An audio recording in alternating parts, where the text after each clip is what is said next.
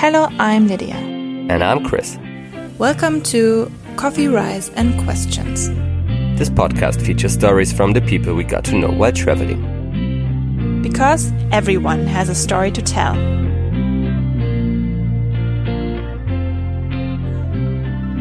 Alright, welcome to our official first episode. I'm Chris. And I'm Lydia. Yay! Yay, finally. If you heard our episode 0, you know what you're in for. We, Lydia and I, we are traveling the world. We are meeting people and we conduct interviews with them. Hopefully exciting and interesting ones. What do you think about our first guest, Lydia? I was very nervous and excited about our first interview because we tried out like the whole podcast equipment for not the first time, but it was like it went serious. Yeah, it was. Suddenly we actually met someone that we want to interview, and his name is Shogo from Gojo, and from Japan. From Japan. And we met him. He was basically our guesthouse owner, and we met him. Once we arrived in Gojo, and I think what was like when we first met him, what was interesting about him for me, that he, his mother is Australian, his father is Japanese, so he has two different backgrounds culturally. And I think it's a nice guest to actually share some insights about the Japanese culture, while also having knowledge about, I don't know, like a different culture, and so to speak, like grew up with two different backgrounds. And because I don't know, when Japan is very different. I mean, everybody talks about, Japan is so different, it's so different, but it actually is. And I think there's some secrets to like how people behave and react and what we could never really understand. Yeah, I think a lot of stuff isn't like really visible as well. You know, how people tend to react to things, because if like someone from Japan is kind of annoyed with you or is angry with you, there's not a good chance you will like really like experience that and see that. That's definitely something we will learn from Shogo. All these subtleties, I say that. But also we talk about a bit about like the Japanese religion, Buddhism for once, and Shinto. Because like just a couple of days before, we've been in Koyasan, which is one of the biggest, I think it's the biggest cemetery in Japan, and also one with like the biggest religious meaning, so to say.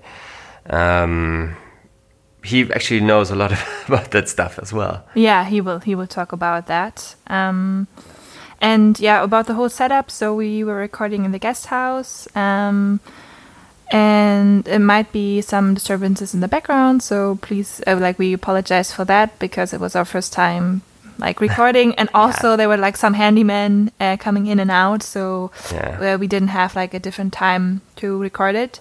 And Shogo's wife, and cicadas.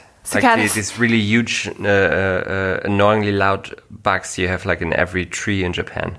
They were also in the vicinity. Also be in the interview? Back to Japan. I mean, it has been some time now. We're recording this intro here a couple of weeks later, after 1 month of Japan. What was your experience like? I mean, I know it was positive, but what kind of fascinated you about Japan? Actually, the people, and that everything is so different. Everything has an order that you don't really understand, but you see there is an order and there's like a logic to it, like how people sit in the subway and don't look at each other, or like line up or queue up to get into the train. There's like a huge system about everything that you do publicly or not publicly, and that was actually, I think, most fascinating, but also there's a baby in the background. But also the nature, the nature that we got to experience while like trekking. I think. I found it like very mysterious in a way, because you have like I said before, you have have these Shinto shrines everywhere, and like both of us, we visited also like a lot of shrines, temples, and everything is a bit like one would assume Japanese. It's a bit cliche in a way, you know what I mean? It's you have like the, I don't know, you have like this really heavy food culture. You have like anime and manga that's very, very, it's like you can see it everywhere. And not only in like the so-called anime districts in Tokyo, like this whole culture is like a bit in your face. But especially when you're not from Japan, but from the West. So everyone who of the listeners grew up with like the afternoon TV program anime series, like a lot of us did.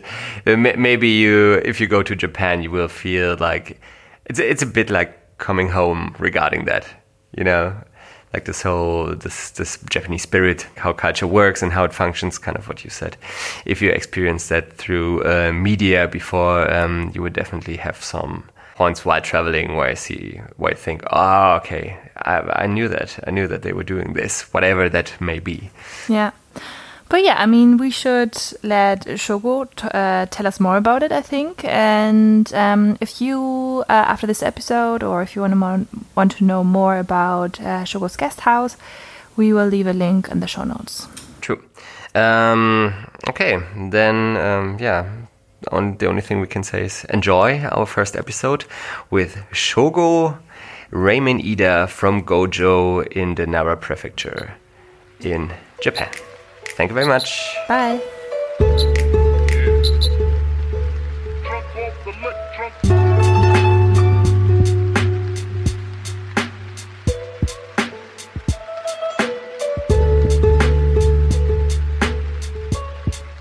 And now?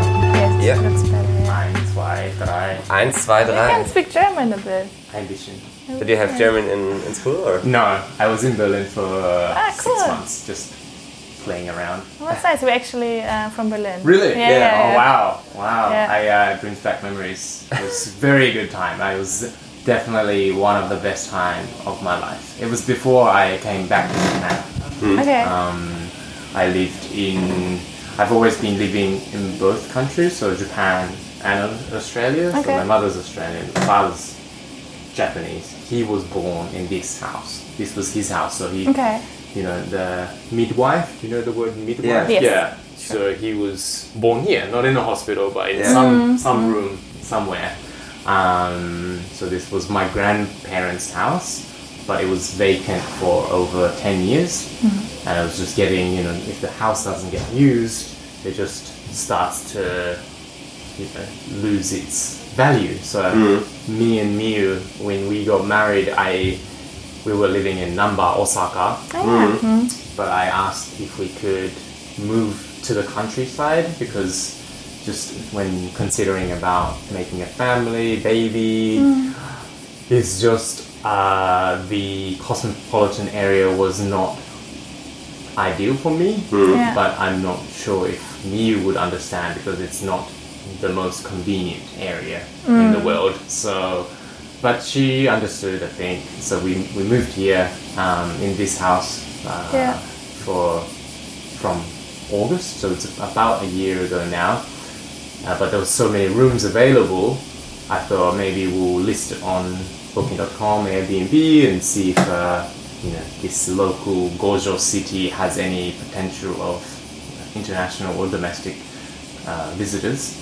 But it turns out that in springtime, there's the sakura, The cherry blossom. People come to the Yoshino Mountain and Koya-san quite a lot, so it got really, really busy, and we just wanted more privacy, and maybe the guests would like to their own privacy as well, so we moved out to somewhere close by. Yeah, Koya-san basically is this, let's say, like this highly religious, Buddhistic, spiritualistic center. Correct. Of Buddhism in Japan, or like some of the strain, like some of the paths of Buddhism, right? Yeah, exactly. So it's I'm not specifically familiar with the person's name or the monk's name, but it was 1300 years ago when some monk went up the mountain and he thought it was a good idea to start meditating there. And now there's lots of, for Japanese people, a lot of people wish to be buried at Koyasan. So a lot of the emperors, a lot of the shoguns, a lot of like multi-millionaire businessmen or women go and bury up in Koyasan. So many graves in Koyasan. Is that one of the biggest, or it's the biggest cemetery in Japan? I think it would be It's beautiful. the biggest. Yeah, we've been yesterday. Was it pouring down when you just were... in the morning? Yeah. In the afternoon was fine actually. Oh, good. Yeah. It's a very...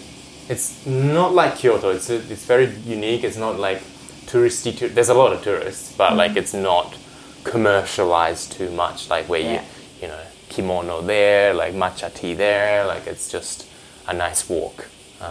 Yeah, totally. I found that quite interesting that you basically have the grave sites of these feudal Japanese, like Oda Nobunaga, and right next to it is the Panasonic monument in a way. But speaking of that, we saw Panasonic, we saw a couple else, like different companies, like bigger companies. Is it just a mausoleum in general for all the people who work for Panasonic and died, or is it for someone special? For somebody special, I would say. It's not like, Panasonic's like personal grave. It's not like a memorial. Or like a big CEO or it would be a big founder CEO of a usually. Or if like my grandfather is actually buried in Koyasan, some temple. I'm not sure exactly where, but some. So it's like I said, it's I don't have that belief, but for traditional Japanese people, it's like, I wish to be buried in Koyasan, where it's very sacred. Like that's would be very peaceful for my soul. Do you think there are a lot of because I heard the story about Koyasan from a couple of people back home because they have been there. They also did the Kumano Kodo trail as we did like a week ago now. Is it something that like Westerners are really like interested in, like the whole historical background and Buddhism in Japan, or is it more like Japanese, basically tourists from Asia and from Japan as well? I think still the majority of tourism in Koyasan is domestic tourism. So there'll be like big buses from Tokyo, big buses from Kyoto, wherever, like especially a little bit older generation really like to go to Koyasan. But it's now, because it was UNESCO heritage listed, there's a lot more international what's the word? International like coverage? International spotlight. So but for the international tourists, I think it's the trail that makes it a place that they want to visit, and not the Buddhism side, but maybe that as well. But from what I hear is like they go to the trail, the Kumano Kodo. They do like 4-day, 5-day hike, and people enjoy that. And we were only able to do like 2 days. Yeah. It was hard actually. In the city you walk like 20 kilometers a day because you're just walking and strolling, but it's a different story in the woods. And it's hot. Yeah. It's not the busiest time for the trail. I think spring and autumn there's a lot more people. Now in like July, August, it drops. The hikers kind of like don't go there as much. Yeah, it's just it was either raining really hard or it was hot. So it was okay though, but it's Especially nice was the middle part where it just stopped raining and then it gets hot. Then it's so humid that you're in between. It's like a big sauna. I can only imagine. But it's something that we want. We talk that we would like to do the trail. Yeah. We did like the whole So this Nara Prefecture is on the Kii Peninsula. So there's Mie, there's Wakayama, and there's also Nara. All these three prefectures are on the Kii Peninsula. So a couple of months ago, we went on a trip, like a 3-night, 4-day trip, just along the peninsula. And so we went, because when we started this, we taught the guests and asked them, where did you come from, like in Japan, like why did you choose Gojo out of all these other cities? And I started to ask, and then they said obviously Koya-san and like Hongu, Shingu, where else? Nachi Fall, where else?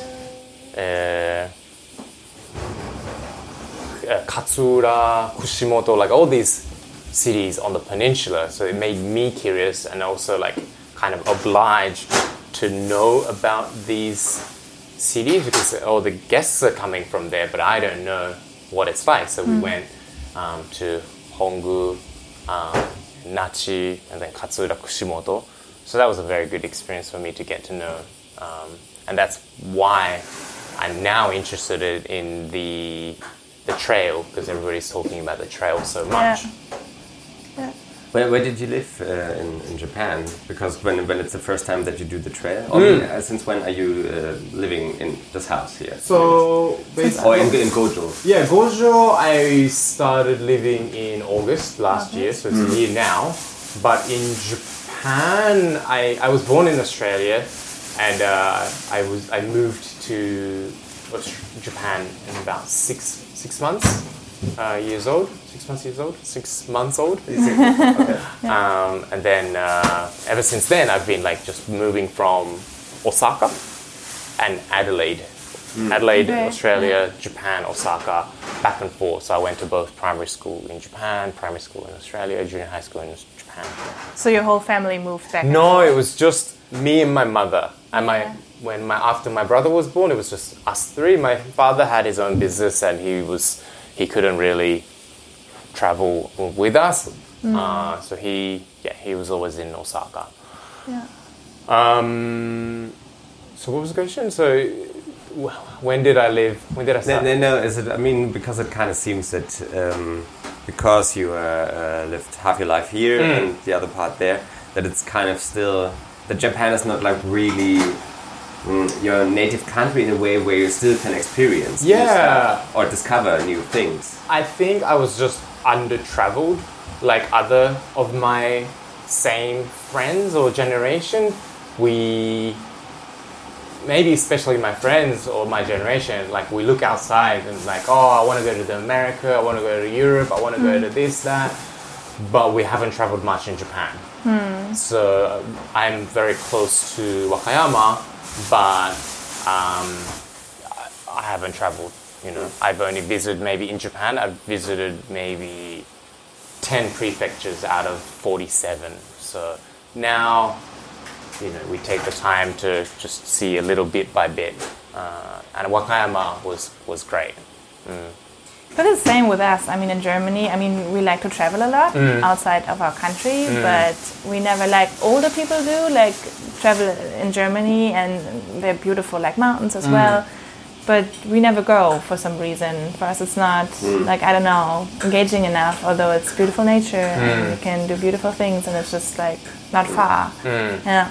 That's totally. But I think that kind of, the first thing is now with, like, I think like climate change being way more in the minds of the people, so to say. A lot of them, you just read it in like German magazines, German newspapers. The whole thing about that it's also okay to stay in your own country and not to travel to Japan first. Yeah. But still, I think after you have seen a couple of things like around the world, the tendency is there to stay where you're from, to experience traveling there like you did. Or there's still a lot of our friends back in Germany who exactly do that. Just stay where they're born, kind of, and experience their holidays.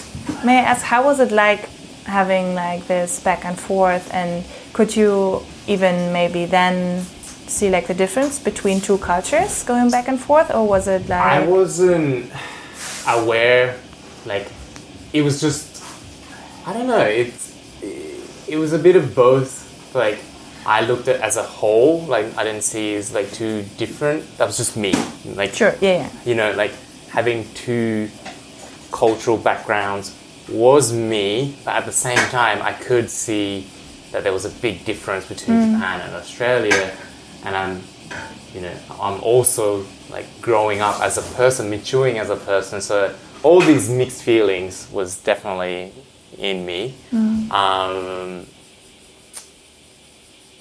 I would say it was a very good experience, and it's definitely deep within me, like that experience. Very, very different cultures. Japan being very monocultural, 99.9% of the population is Japanese. So in primary school in Japan, I'm like, oh, hi, where are you from? Like, I'm from here, Japan. I'm like you, I speak Japanese. I go back to Australia, it's like, oh, which part of Asia are you from? And I speak English, I can read, write, just like everybody else. Yeah. But it's a little bit different in Australia because Australia's a lot more multicultural. I've got Indian friends, I've got Italian friends, I've got Greek friends. They all come together. Still very Caucasian oriented, but very, very multicultural. So I wish to provide a similar environment for the next generation, like for our future kids. It is very challenging, I think, to provide that experience, and at least a similar experience. But yeah, we'd have to try it because it's such a good way of looking at the world. Yeah, totally. Is it for you, when you say you want to kind of like nurture this environment for your future kids as well, is it something you see that's going to change in Japan? Is Japan becoming more open in a way? Yeah, for sure. And that's from necessity. Like it's Japan only, I think, Japan only changes from the outer pressure, so it doesn't change from within. It's not like there is a revolution like from like the people. It's always from looking back at the past.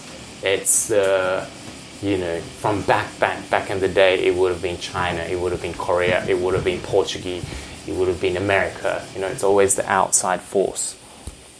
Now it's a little bit different, but we don't have any people. Like you would have traveled for the last few weeks. There aren't any young people in Japan, so it's a rapidly aging country, and we're losing population. So we need more people somehow. One is to reproduce, and another is to bring people from overseas. And Japan is very what's the word? Like not hold back, but like it's very cautious, yeah. For change. So they're not going to suddenly bring in immigrants, which technically they are by manual labor, which is a whole other story. But the way that it would start is tourism. That's where it would start. Tourism is like a very, very short type of immigrants, in my opinion. Just temporarily visits, and that with enough volume, you can consider it as residents. So that's one way that people will get used to foreigners, and then it would lead to immigrants, like official immigrants. And I don't know. I really don't see Japan in 20 years. I can't imagine.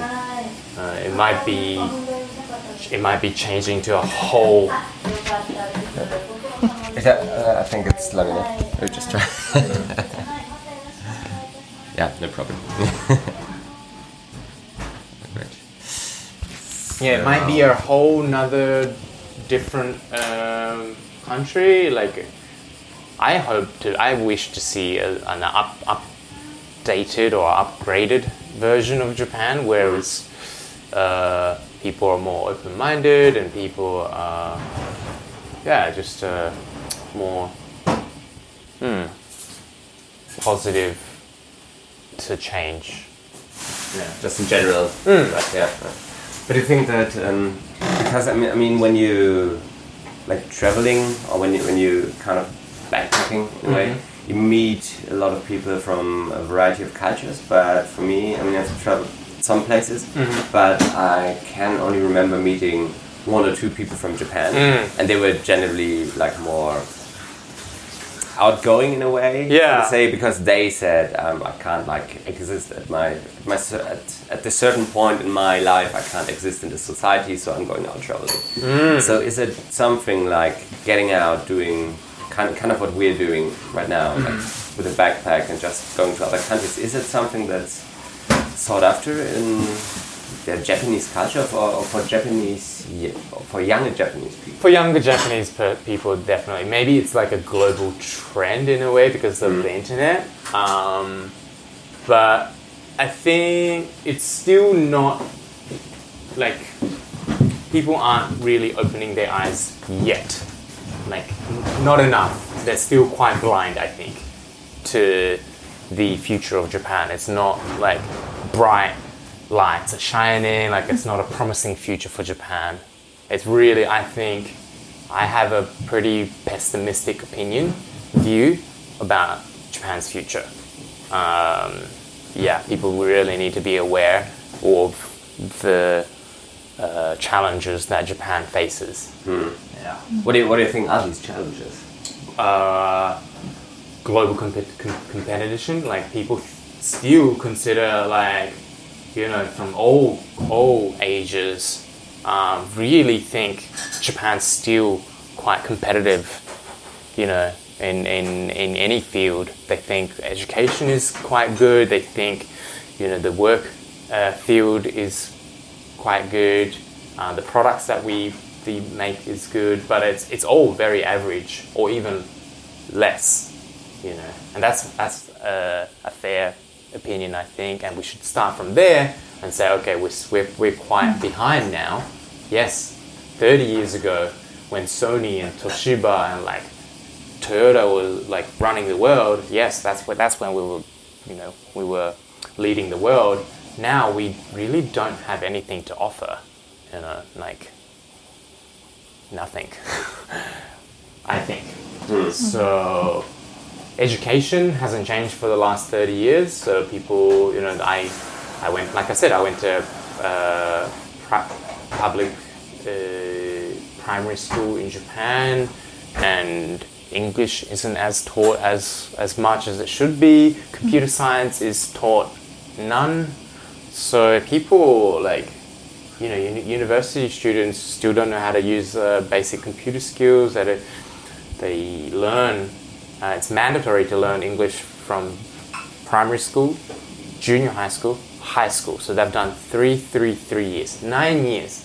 So every person that you've met in Japan have at least had 9 years of experience of English.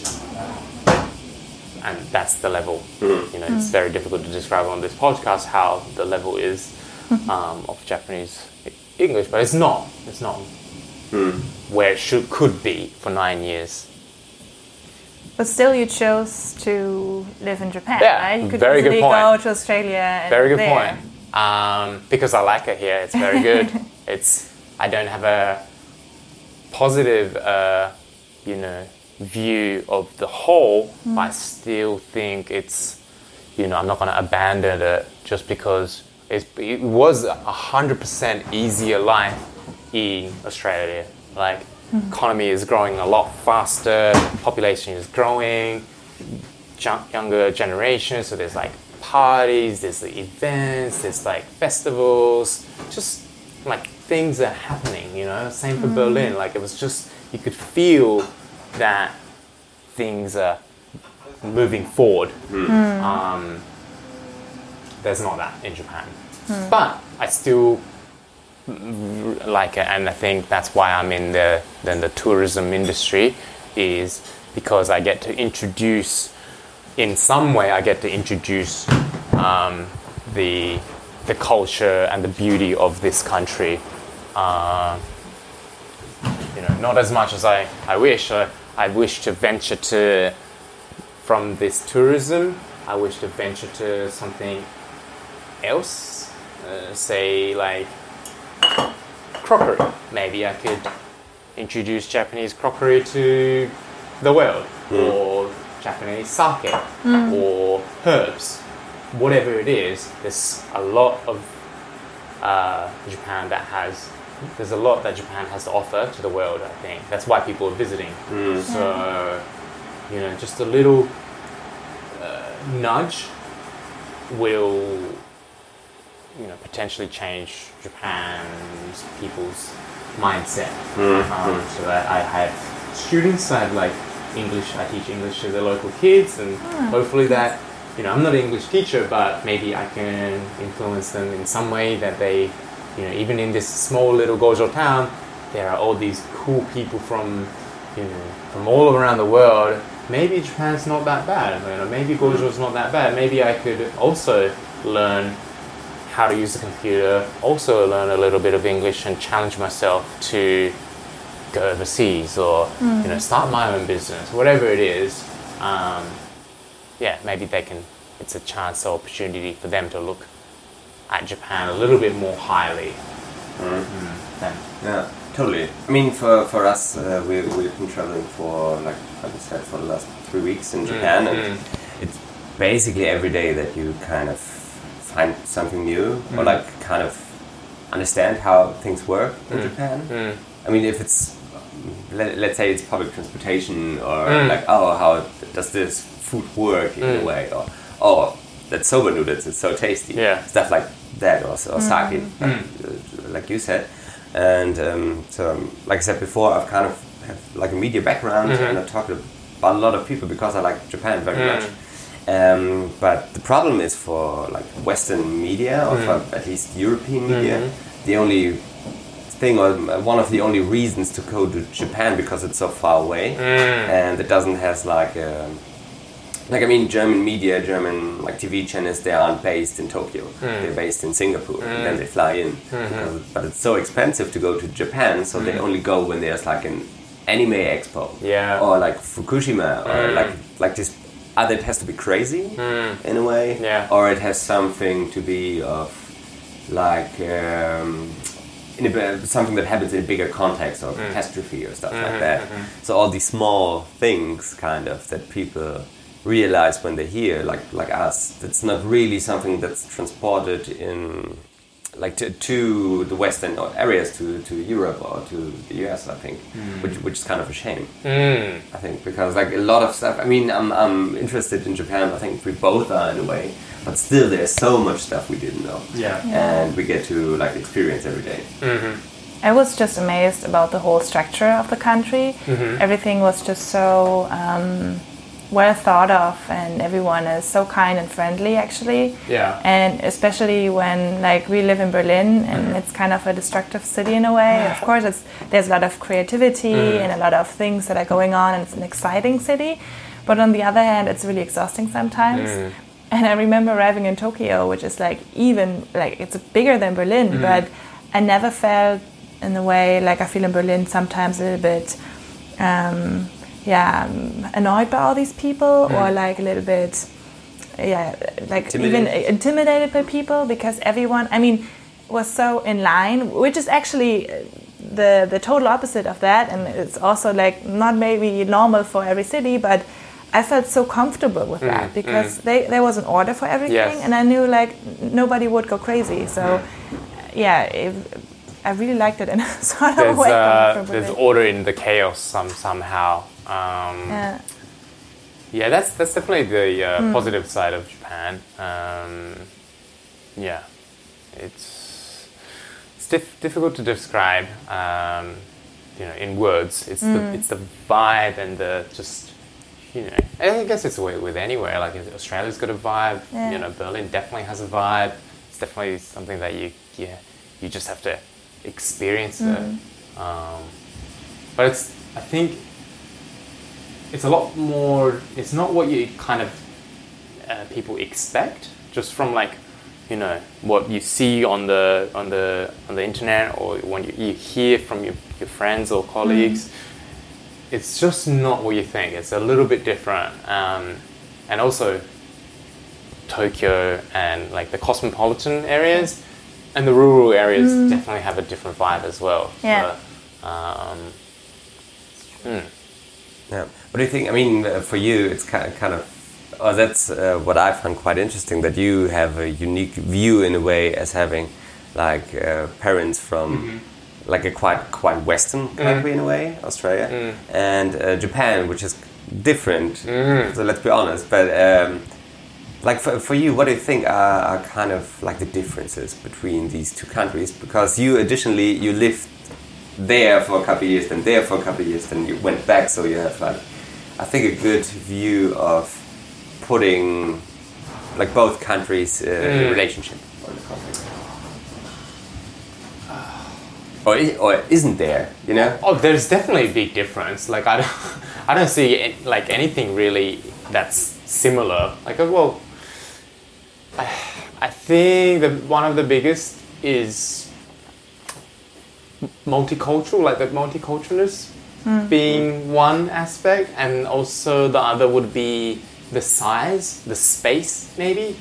So just everything in Australia is everything's big. Like you've got a lot of space, so that reflects to the people, I think, and makes them quite laid back, and everything's like just chill and everything's okay. Let's just take it easy. In Japan, it's a little more condensed. People. This is when I'm talking about the cosmopolitan area. This is, but even in the rural area, just everything's kind of close to each other. In this Gojo city, we've still got a lot of space, but next door neighbors quite close. So the space and that has definitely an impact on the attitude and the personality of people, I think.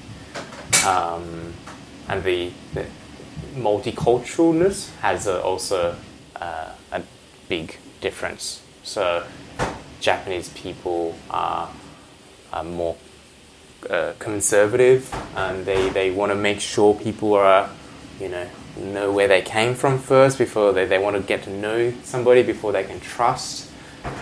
So that's why it takes time for people to change in Japan, just because there's all these filters that you have to go through. So even for me, come back to Gojo, there's all these security tests that I have to pass before I can be included in the community, because I might just be a random person that just only stays for like a couple of months and goes off and like trashes the whole house or whatever. So what are these security? You mean like social, yeah, by so, people around you? Yeah, so they're coming, like they're just. It's not a written rule or anything like a test. It's just you have a sudden visit here and there, or you get invited to dinner or whatever, and it's just you're being watched by society a lot more than Australia. Like that's more present. So they're kind of checking if you like still have, or if you're still able to follow the etiquette. Yeah, way. Exactly. So everybody's got everybody's back, but everybody's watching everybody's back. Kind of like if anything like happens, social control. Yeah. So it's like, I think, when in a Western society, or at least in Australia, when good or bad is based on like religion. Oh, God is watching, I shouldn't throw this trash away. But in Japan, there's no God. Well, there is, but there's no God. God is within us, and it's your neighbors. Neighbors are the gods, and you won't throw this cigarette butt on the road because somebody might be watching. Yeah, we saw when we were riding subway in, I'm not sure if Kyoto, Osaka, doesn't matter that much, I think, but there was like a sign inside the subway saying when you like rush, and when you rush into the subway, sure, it can hurt if you like get caught in between the doors, but what hurts way more are the stares of the other people. So it was a saying. And next to it was, if you're smoking, you show. You don't blow the smoke to yourself, but you show the cigarette. But the cigarette shows at someone else, not at you, in a way. So you harm other people. Yeah. So it kind of like suggests to you that everything you do has like a consequence. Yeah. In a way, for other people, not for you. Yeah. So So is it like strange to grow up with that, or is it like something like which I can imagine quite natural that you are like? Yeah, now that I look back, it's natural. Well, no. For me, growing up was natural, but now I look back, it's I can see the difference. You know, like it's a lot more visible. There's a big difference between these two countries.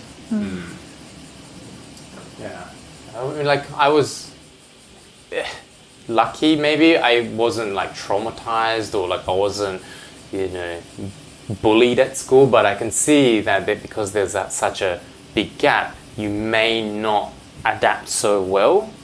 If you bring that very open-minded, outgoing, speak out loud kind of personality straight into Japan, you may not be accepted as well. But I think I just had like this balance where I could just like, in Japan, I'd be a little bit more Japanese. In Australia, I'd be a little bit more Australian. So I get that, good. I just blend in very well. But now I find it, what I'm trying is to be more of myself, like not just more Australian, not more Japanese, just myself, and that has a better impact in both ways. So like, just being myself, and I find it's just that, just in between is me. It's not Japanese and Australian, just in between. So, do you think that you have like a highly, or let's say, a higher sense of how culture forms you because you kind of switched cultures a lot of times? For sure, yeah. And and culture and language also. Maybe culture and language is almost the same thing, but I have a different tendency to have a different attitude when I'm using different languages. So even if I'm talking about the same subject, if I'm speaking in English, I'll be more confident and I have a stronger opinion.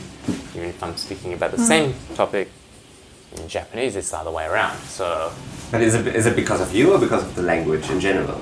Language in general, I would say, yeah. So the Japanese language in itself is not like really built for proclaiming things, or it's more about understanding the unspoken words.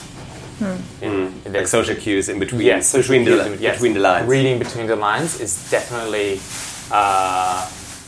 the Japanese language. The Japanese language is the reading between the lines. There's actually a word for it and saying kuki o yomu, which is like read the air. So like reading between the lines, reading the air. So like, you should read the air. Like, okay. Like in this atmosphere, this is what you should do. This is what you shouldn't do. So you see these like foreigners that have like really immersed themselves, and they just look Japanese. Like just these subtle actions have this Japanese sense to them. Like just that small bow, the small nodding, the eyes, the way they look. They don't like look directly into you like when you're speaking to somebody, you look into the eyes, but you just don't look a little bit away, or like just So it's because we met a woman, and she works in I mean, like next to Nagasaki. Yamaha. She works for Yamaha, I think. Yamaha. For Yamaha. Yeah, she's doing an internship there. She's from Poland. Yeah. And she we were asking her a lot of questions, obviously, as well, about her experience in Japan for the last 3 months. And she also was telling us, like, because I think we both find like the language in itself quite interesting because it like works so differently from English or German.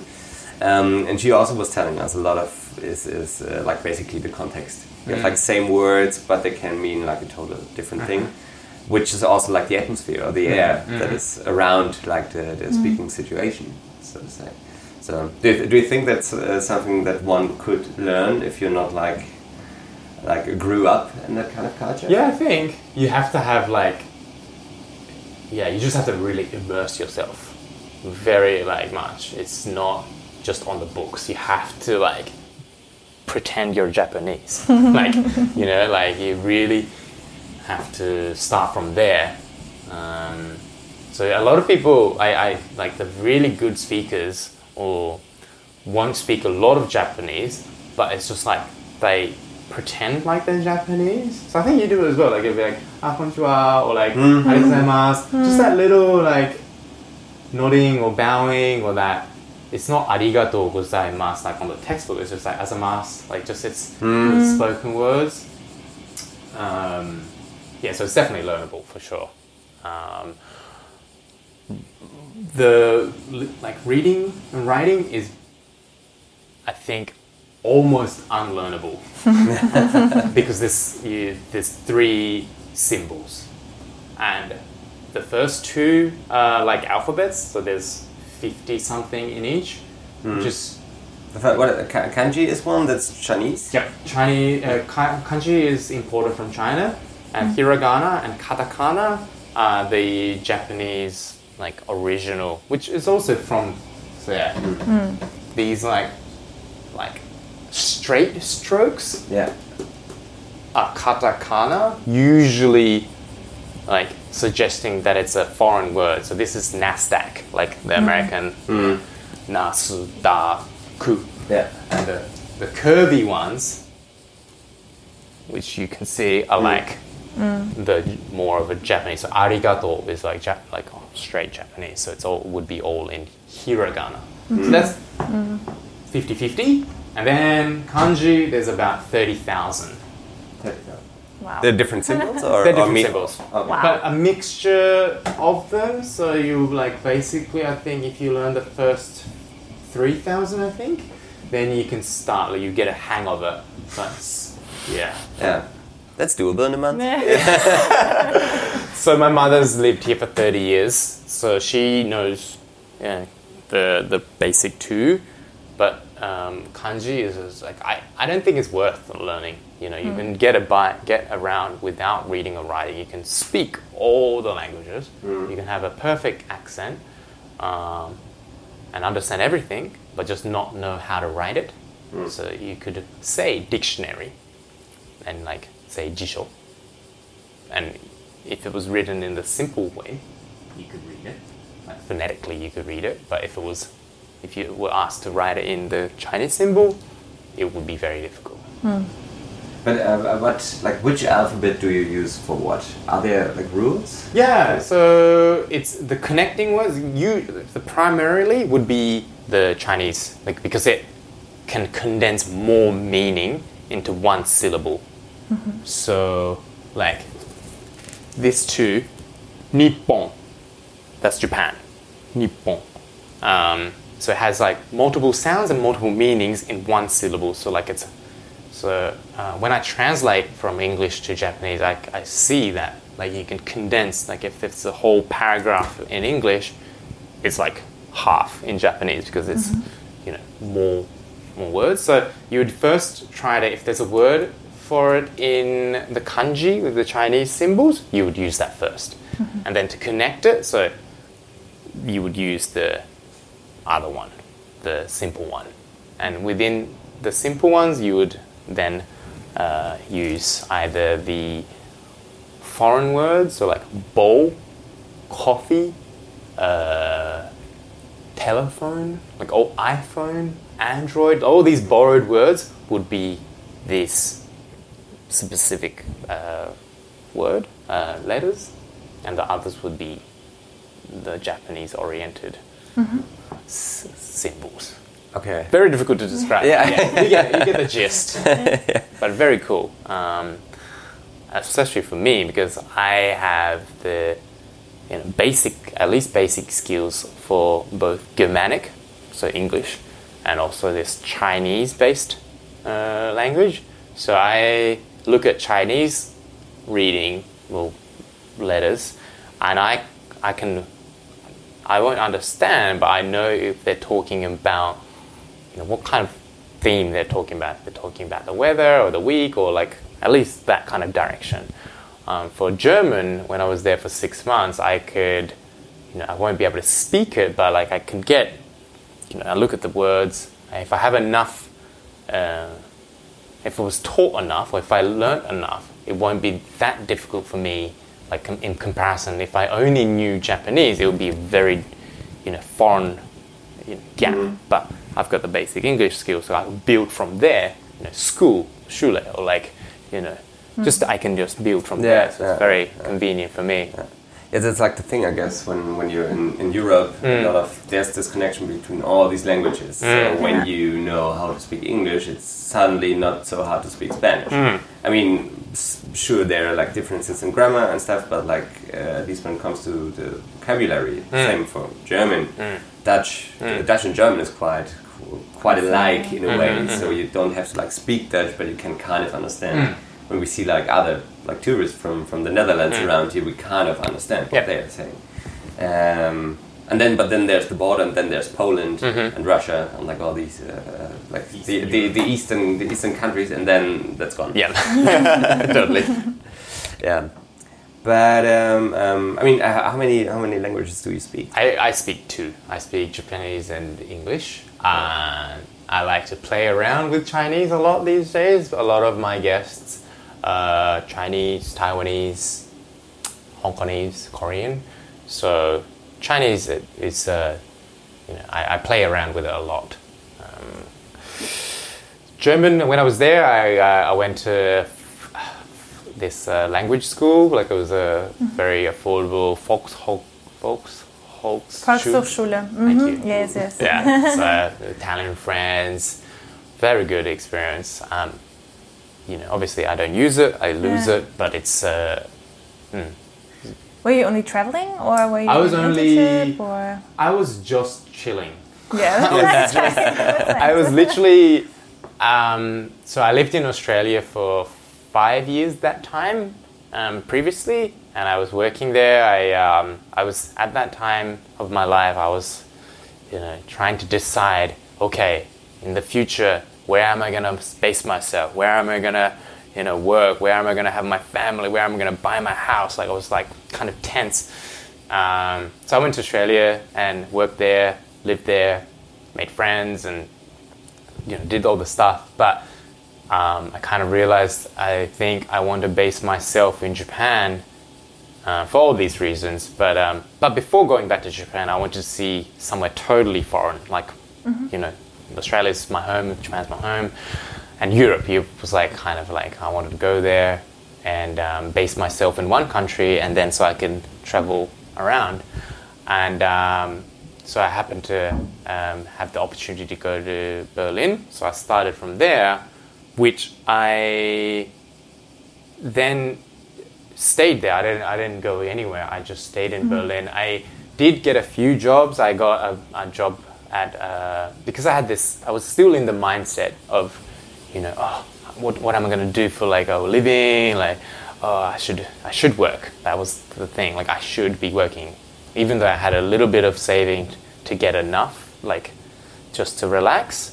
So I was working a little bit, but then I realized that living cost in Berlin was quite cheap. Like it was very livable compared to Australia. It's at least half, maybe less, like 1/3.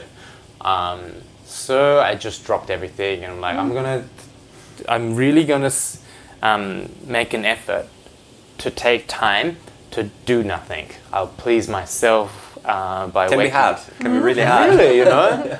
I just wake up at, whenever I want. I would just do what I want. Like maybe if I don't want to do anything, and I would just do nothing. If I want to read, I'll read. So yeah, I spent some time doing that. A bit of working there, a bit of translation, a bit of party, making some friends. Just it was a very good time to sort things out in my life and really get clarity of what I want to do. And Berlin was the perfect place to do that, I think. What was your experience like in Germany or in Berlin? Because I mean, for us, I have to say that Berlin, still as great as it is still kind of different from the rest of Germany, or from like bigger parts of Germany. I mean, you have like Hamburg, which is not like really Berlin, but they're kind of similar. But like everything else is, at least in my opinion, and in the opinion of a lot of people in Berlin, I guess. But I think. Well, it was exciting. It was definitely, I would say I haven't traveled the whole world, but it would have been very unique. There was a lot of, there would have been a very good reason why people from all around the world are gathering to Berlin. There has to be a reason. And one would have been the wall. One definitely would have been that unique background where there was two completely different countries or systems so close to each other, and one day it was gone and it was mixed, and I could see the difference still, and also just the culture cultivating on that soil, it's just different. It was and a lot of people, not cool people, just people that I met, said it's like New York 30 years ago. It's like before it was all this hype, just, people excited about the future. It's hard to describe. It was just fun to be there. Like, things were happening, people had interesting ideas, businesses. What year was it? Do you remember? 2014 December to 2015 June. Yeah, so it's cold. It was cold, and I was sad because it was just finally getting warmer, and I was like, oh, the sun, and now I was leaving. So, damn. Yeah. But I would wish to go back when it's hot. But still, it's beautiful. That's a problem with Berlin. Like, we're living together right next to a park. It's beautiful in summer, but it's like so just sad. Yeah, just sad, miserable. Grey. First, you have like these old like Soviet buildings because we live in the eastern part. It's Friedrichshain. I don't know. Do you know Treptow Park? Do you remember that? Or? I look at the Google Maps and it all brings back memories, but no, I don't. Where did you stay, or where did you live? Let me get this up. It was next to. I used to ride to work. By bike, you mean? By bicycle, and it was my favorite time of the day because I would ride through this big park. You know where the Angel is? Tiergarten. Tiergarten. Yeah. Okay, yeah. The Siegessäule. Yeah. Like there. Yeah. And that's where I used to ride. And as the seasons went by, it was no leaves to all this blush, like really green, and it was so beautiful. It was the best. But did you find that there? I mean, basically 6 months is still some time to stay somewhere. Yeah.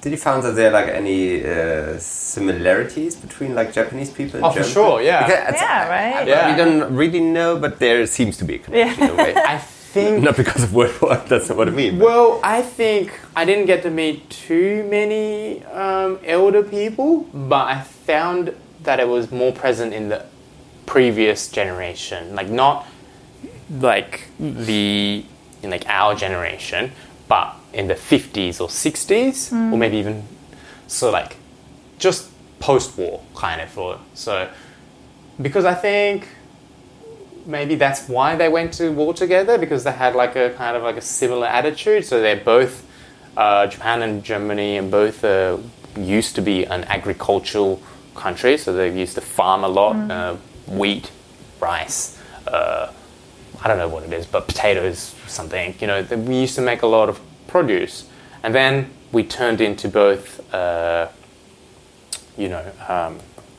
What do you call it? Like electronics or like cars. Yeah. First cars. So we used to make Volkswagen, Toyota. You know, we used to make like really good products. And then we went to work together, and then we lost together. So until then, we were quite similar, I think. You know, we do things right, precise. The German railroads are very precise. Japanese railroads are pretty precise. People, I think, used to be very punctual. Maybe still in Germany, maybe, you know, compared to like Italian friends, maybe German friends are a lot more punctual. Japanese friends are definitely punctual than Australian friends, you know, things like that. I saw quite similarity, and then that made me think, oh, maybe that's why, that's one of the reasons why we went to war. And also from there, I think, wow, we're so different now, you know. After war, we lost everything. We both lost everything. We have this huge debt, and we both climbed up again. But all the German friends speak at least German English, maybe some other languages. They are well traveled. They have a very open view of the world. Computer literate. Japanese people, not so much. So why have we changed so much? Why is there a difference? I think geographically, Germans are closer to obviously land, connected to all these other areas. Also, so that's why you get immigrants. It stimulates change, and also education. Like Japan still carried on the post pre-war kind of education, so it's still very, very old school. So it doesn't have Japan. I'm not really sure on that, but doesn't Japan have like some sort, or like their education system? Isn't it based on like something that came from Europe as well? America. That's American based. After the war. After the war, but still like integrated with. So the structure is Japanese, Japan-based, but what is taught, so like the Constitution was rewritten by America. So like that's how, you know, it's heavily influenced by American culture. Is that it's, you know, even from the level of the Constitution is now rewritten by some part is rewritten by America. So I mean, also like rewritten after the war by the Allied forces. And post-war. So and the education as well. So what's taught in school is, you know, the guideline was made by the help of America. So so it should be more advanced in the way of like technology-wise. It should be like programming should be taught, or like just basic skills should be taught. But it's not. Yeah, but still, there's so much.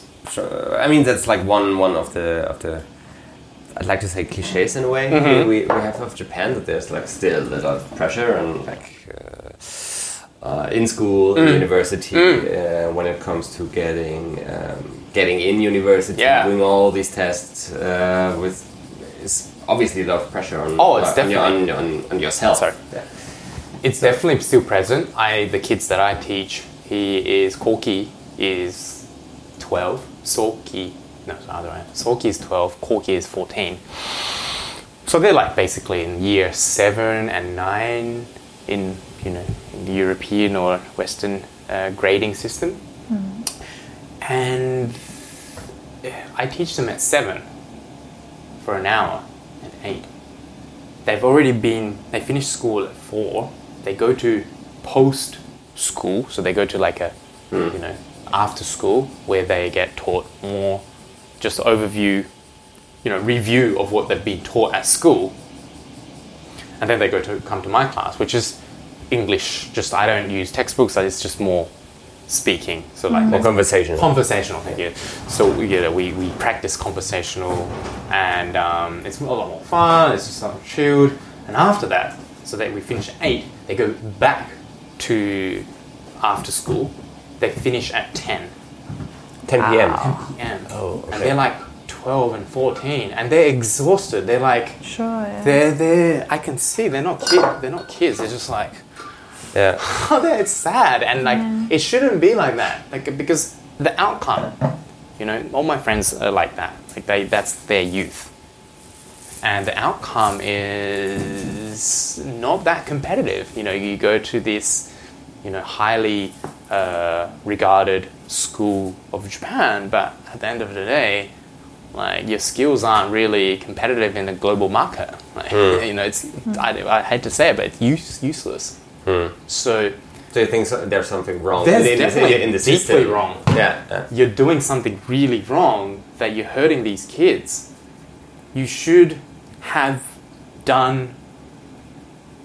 The system should be functioning so that the kids don't have to study after school. They should just, school. You should get enough education, more effective education, so you can just do whatever you want. Like you just play sports or paint or whatever you want to do, but not like the school's not doing enough good job. That's why there's a big enough market for these businesses to strive on the lack of the education system, which is just bullshit. Like it's really harming the kids, and Which is also quite an American thing, isn't it? I think like so. in America, there's also like all these big companies and this big industry sort of that kind of like promises you to get the GED, like this rating, punctual rating on if you like allowed for university or college. GDP. GDP. No. GDP. No, that's the gross development. Yeah, sorry, I know what you mean. So it's like, you get a 4 point something. Yeah, right. This rating system. I think America's obviously different from Japan because it has a huge domestic. What do you call it? Huge domestic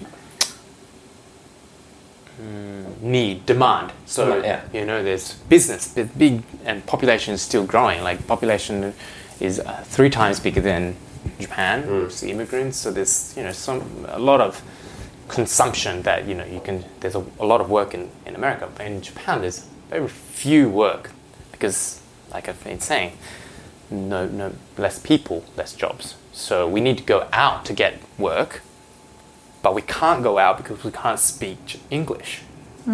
Yeah. So we're like in a, we're stuck. Yeah. Plus, there's also probably automation coming. Exactly. Well. So like all this simple labor will be. Yeah. Which is another like way of looking at it. Maybe we just we can just stop working. But still, I think that Japan has like this special global place when it comes to like craftsmanship way. I mean, if you have like Japanese knives, you have like because you said before like pottery stuff like that. This whole tea culture in a way. I think that's something that you really like can use or use as a country. Because, I mean, there's like in the internet, there's this whole DIY, do-it-yourself movement in a way.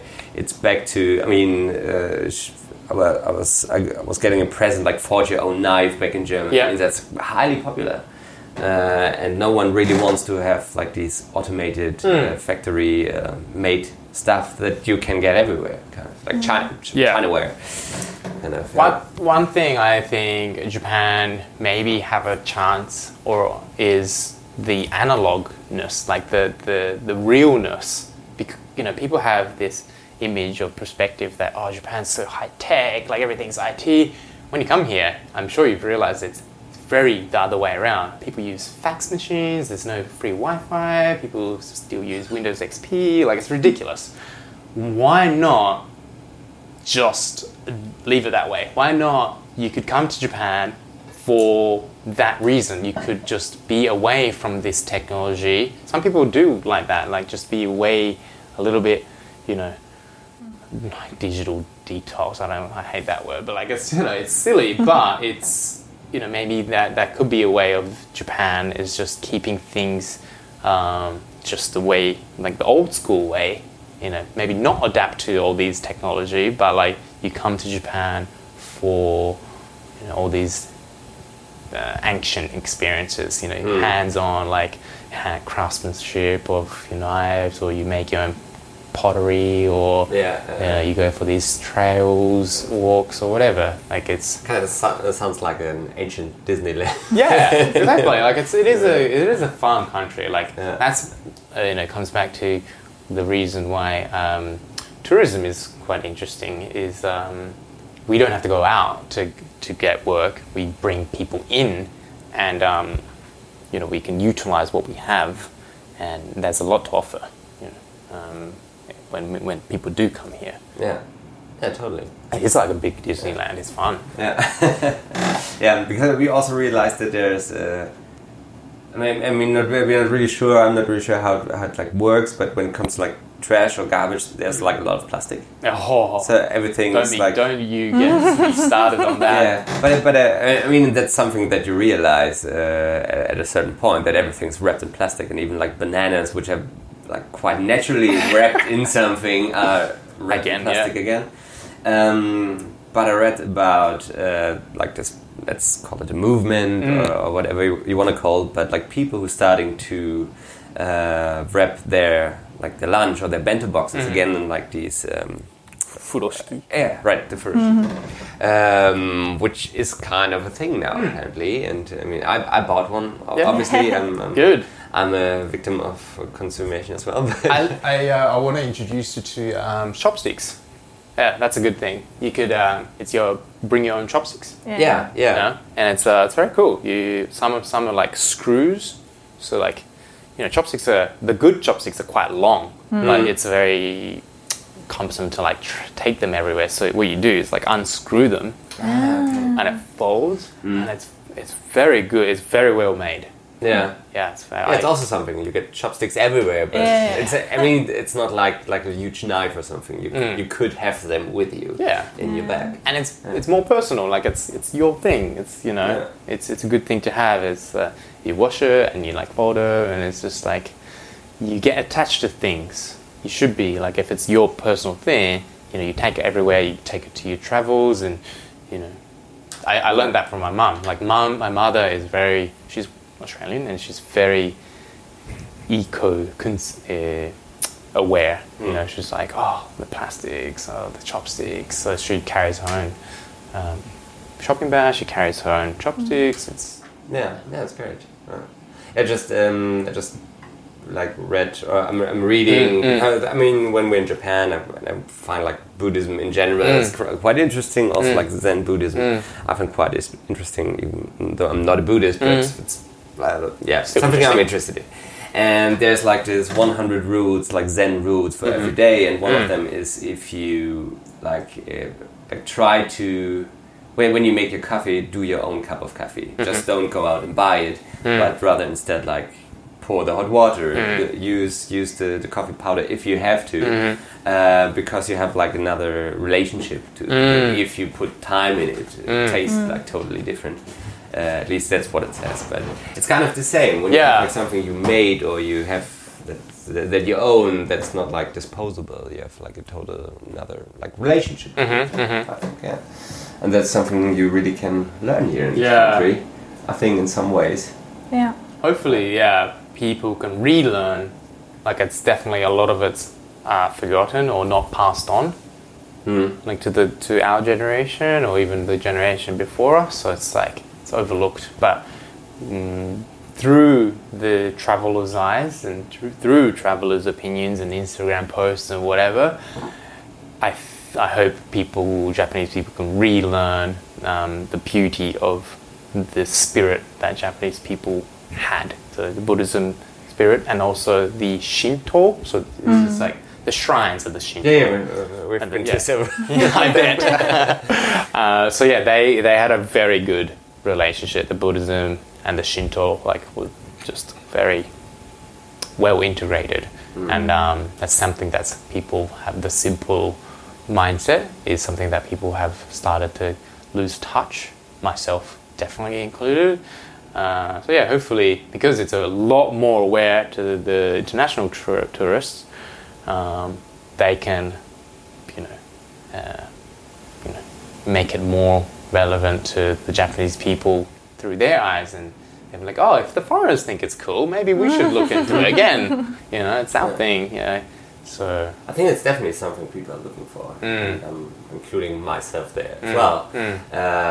That's especially like the Shinto shrines. When you see them, they're like so well cared for on one hand, but they're still quite natural in a way. With like this mossy green everywhere. It's like beautiful places to be. Yeah. We've been at the Futanari shrine in Kyoto, like with a large rose of the torii. Awesome place. Yeah. Totally. Yesterday as well, Koya-san. So connected to nature. It's totally connected to like nature and everything around. Yeah. It's kind of brings you some sort of inner peace, some sort of inner calm. I had the feeling yesterday. Yeah. I've definitely felt that moving to this side of Japan. It's really what I really needed in this time of my life, is that peace, just to, again, like it's like Berlin time, just get things in the right order. And for me to be in this area, I go for my walks in the morning along the river. There's the local shrine where I go for my runs. I just I don't do anything. I just go there inside. It's just it's peaceful. It's you get a lot of thinking done. I think that's one thing I can be sure for the tourists that come to Gojo, Nara, is like you won't do much. You can't go shopping. There's aren't many restaurants, which there are. There are some really nice restaurants which I can introduce, but you can get a lot of reading done. You can get writing. You can get podcasts done. Like, it's a good place to just sort things out. I think it's the first place where we kind of calm down. Because every time, we started in Tokyo, then Kyoto, Osaka, with day trips in between Hiroshima, then back to Wakayama, to Kitanabe. Jeez. And there wasn't a break so far for the last 3.5 weeks. Yeah. So I think we've been in Kikatsura for the last 2 days before we came here.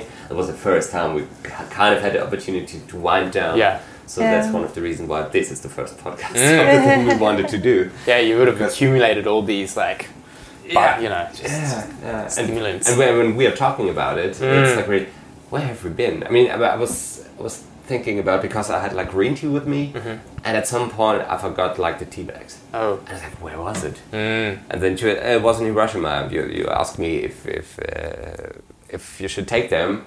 And then how did the room in Hiroshima look like? Yeah. I couldn't remember. So much input in so much, maybe a bit too much, but I don't know, it's like a lot. And there's a lot of stuff to do. There's like 1,000 temples in each city, which are all beautiful and Shinto shrines. Yeah. But it's, I don't know, it's a great country. There's a lot of stuff to do. Good. But you can wind down if you want. Yeah, I'm glad that you think that way. It really does make me happy when people are pleased to be in Japan. It's like, oh, how's your trip so far? I'm like, oh, it's good. It's more than I expected. I really love it here. I'm already planning my next trip.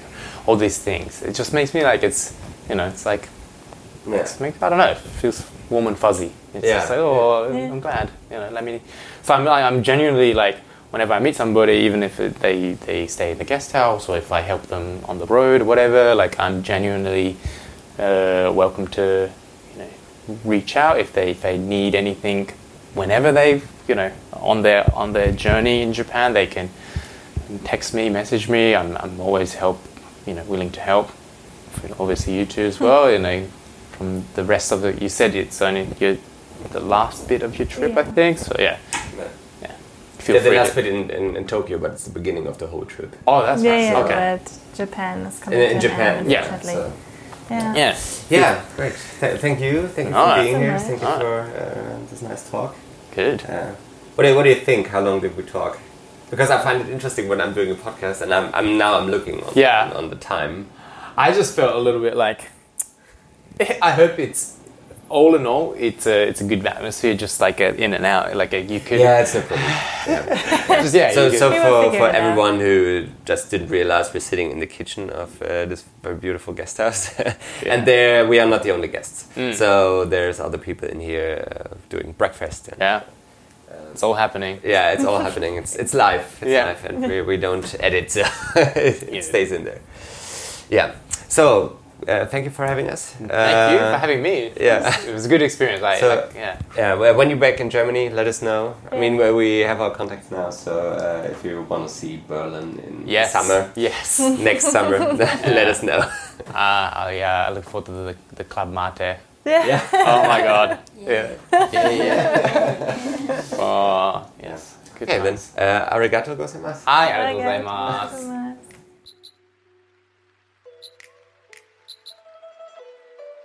Hello you guys, thank you so much for listening to our podcast. If you have questions for us or our guests, or if you just want to see where we are right now and what we are up to, you can find us on Instagram under Coffee, Rice and Questions. Again, thanks for tuning in and stay curious.